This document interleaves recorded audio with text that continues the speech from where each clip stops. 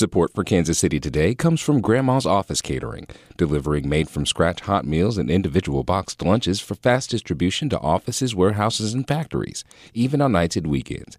Details are at grandmascatering.com.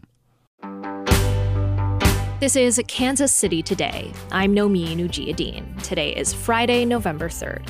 Coming up, Shawnee City Hall has been turbulent recently, culminating in a sexting scandal involving the new city manager. Some blame a sharp rightward tilt on the city council. I think it's directly tied to partisan agendas, and I think it is because they wanted someone who they felt would align with their priorities more so than our former city manager. We'll hear more on the battle for Shawnee. Plus, how a local college is using music to acknowledge its history with slavery. But first, some headlines. Jackson County voters will decide Tuesday whether to impose a sales tax on items bought online from out of state. KCUR's Lisa Rodriguez explains. A use tax is imposed when a person buys something from outside of Missouri, like purchasing a coat online from a company based in Colorado or ordering art materials from a West Coast supplier. Jackson County wants to add a 1.38% tax, the same as the local sales tax rate, to be used for road and bridge construction, aid for unhoused people and people at risk of becoming homeless, and repairs to county courthouses. The tax would be tied to the local sales tax, so if voters raise or lower that rate, the use tax would also be reduced or raised by the same amount. Advance voting is already underway. Polls open Tuesday at 6 a.m. The Kansas City Police Department is working with an anti-violence group to publicize some of the city's unsolved homicides. Ad hoc Group Against Crime announced yesterday it'll put videos on YouTube every week that tell the story of a homicide victim. The first video is about 17-year-old Ricky Monroe, who was killed on June 25th outside a house party. His aunt, Rainisha Elbert, says the family is trying to stop the culture against snitching and asking parents to teach their children how to speak up. I don't think we impact that enough in our generation to let it flow down to our younger generation. So it's babies killing babies. So far this year, police report 75 unsolved homicides in the city. We'll be back after this. It's Friday night. What places are you heading to for post-work happy hour? Tell us. This podcast is making a best of the best list and needs recommendation for happy hour menus at restaurants in KC. Text us at 816-601-4777. That's 816-601-4777. Standard texting rates apply. Shawnee, Kansas has been a relatively calm, quiet suburb. But in recent years, culture war battles, lawsuits, and staff turnover have roiled the city hall. Earlier this week, a sexting scandal involving the city manager blew up just ahead of a municipal election next Tuesday. And the question is, who's responsible for all the trouble? KCUR's Frank Morris reports. Opposed, nay. Motion passes. The Shawnee City Council called an emergency meeting after some city employees got emails with a sexting video featuring the city manager. The council put the manager on paid administrative leave while they sort out who's responsible. Laurel Brunchfield, who's running for an open seat on the council, says partisan politics gave Shawnee its current city manager. I think it's directly tied to partisan agendas, and I think it is because they wanted someone who they felt would align with their priorities more so than our former city manager. The city of Shawnee has had trouble keeping staff lately. In the last 2 years, a city manager, 2 deputy city managers, the directors of finance and communications all quit. And that's the short list. That's not normal. Lisa Larson-Brunell lost her seat on the council 2 years ago when a block of conservative Republican council members swept into power.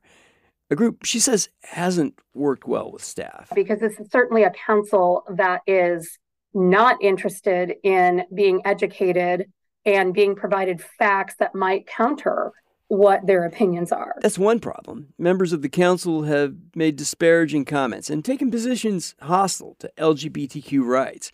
She says that atmosphere has driven out some of the very people who made Shawnee a nice place to live all these years.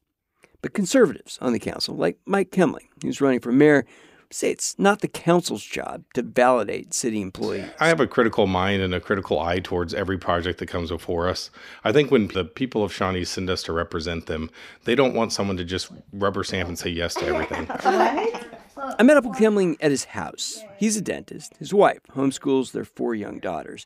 He's been on the city council for a decade and votes consistently against new apartment buildings or condos. He supports a controversial ordinance forbidding more than 3 unrelated people from living in the same residence.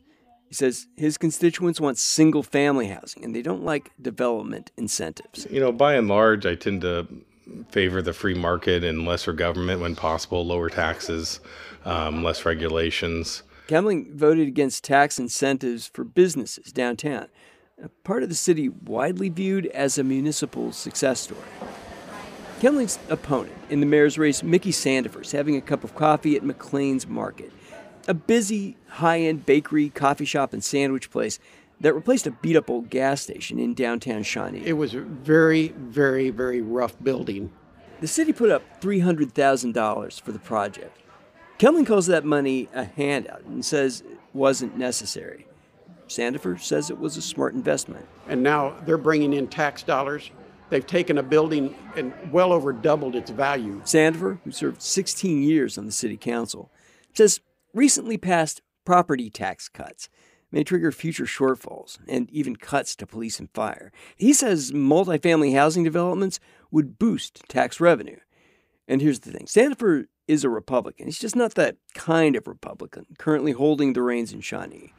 And that's an issue. And that played out here in Kim Stevermer's front yard. Stevermer is a Republican precinct captain.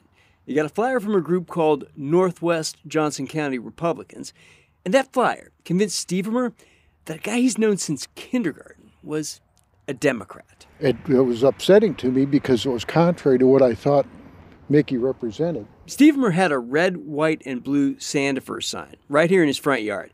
He yanked it, tried to give it back, only to find that Sandifer had been a Republican all along. And so when I was putting the sign back out just now, I realized how alive and well propaganda is in today's society and how dangerous it is. Shawnee voters will decide the council election Tuesday. The staffing issues at City Hall will take longer to sort out.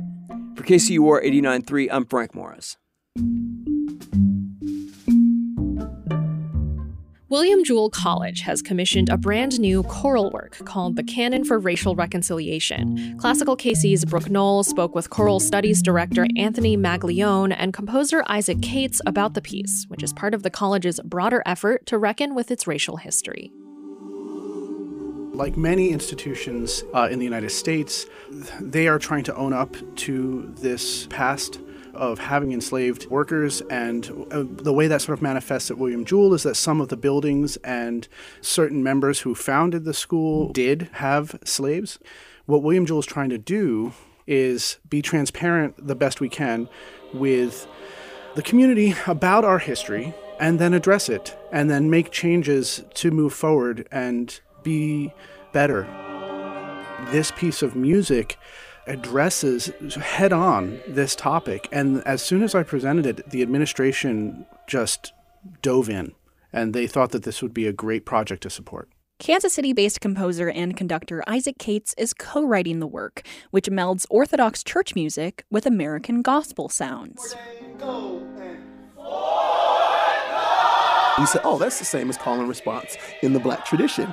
And so we found ways to kind of like, okay, how do we use these lyrics that are very beautiful and compelling and joyous and some of it's sad to bring the traditions, the sounds, the oral traditions together? And that's what we've endeavored to do. And even the composing of the piece, I think, is reconciliatory. Isaac Cates, along with composer Nicholas Reeves, have set to music a collection of poetic reflections on race relations from the perspective of an African-American woman. Dr. Carla Thomas is an African-American convert to Orthodoxy, and she penned this over 20 years ago. And I don't know that she thought that 20 years later it would still be as relevant as it is, but here we are, and it is still really relevant. Isaac Cates and his own vocal group, Ordained, will join Cardinalis, an adult choir led by Anthony Maglione, as well as students from William Jewell College, who are jumping at the chance to premiere this important work alongside professional singers. Man, I'll tell you right now, these students are good. They work their butts off. Yes, they are. They practice diligently. I'll send them out with extremely complicated sections of the music and say, okay, in 2 days, I want you back and I want this note learned. And they come back in with it note learned. and it's pretty darn amazing. As they look to the past and to the future, this project brings up complex emotions for both Anthony and Isaac. I think as a Black man, I mean this with all my whole heart, I have lived through some very interesting things in my 38 years, and I have seen it from racial profiling to belonging. And I'm just going to even go here. I go in classical circuits and I'm the gospel guy. I go in gospel Black circuits and I'm the classical dude. You know what I mean? And it's like, oh, they hear my group sing the Carol of the Bells and oh, it's so soulful. It's not. You're only saying that because you see us. If you heard it before you saw us, it wouldn't be soulful. It would just be beautiful. Do we sing soulful? Absolutely. When it's time for it. But so can white people. And Black people can sing beautiful arias as well. And so I just think breaking down some of these biases, these implicit biases that we all have, just breaking down some of them and facing them and saying, you know what, I'm in that too, but also we're in it together. I hope this moves people, and I hope it makes them think about the way they interact with our brothers and sisters that don't look like us. And we've got to find a way to appreciate each other and respect each other with our various beliefs and our various appearances.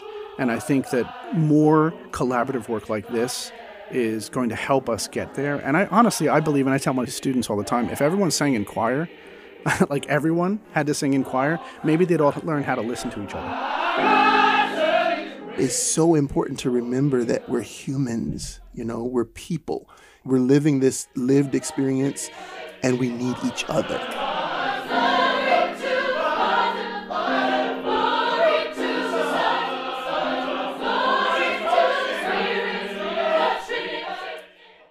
Thanks to Classical KC's Brooke Knoll and Sam Wiseman for this story. Find out more about the Canon for Reconciliation at classicalkc.org. This is Kansas City Today. I'm Nomi Nujiadeen. This podcast is produced by Trevor Grandin and KCUR Studios and edited by Lisa Rodriguez and Gabe Rosenberg. To read Frank's story about Shawnee and Brooke's story about the Canon for Racial Reconciliation, visit kcur.org, where you can find more local news from Kansas City's NPR station. If you like our show and you want to help us out, please leave us a review on your favorite podcast app. Thanks for listening, and I'll see you tomorrow.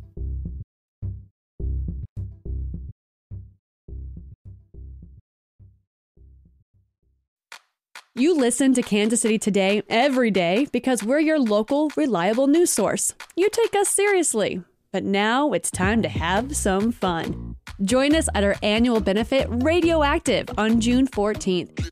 NPR's All Things Considered host Ari Shapiro is the featured guest at this party, and it's gonna be bumpin'.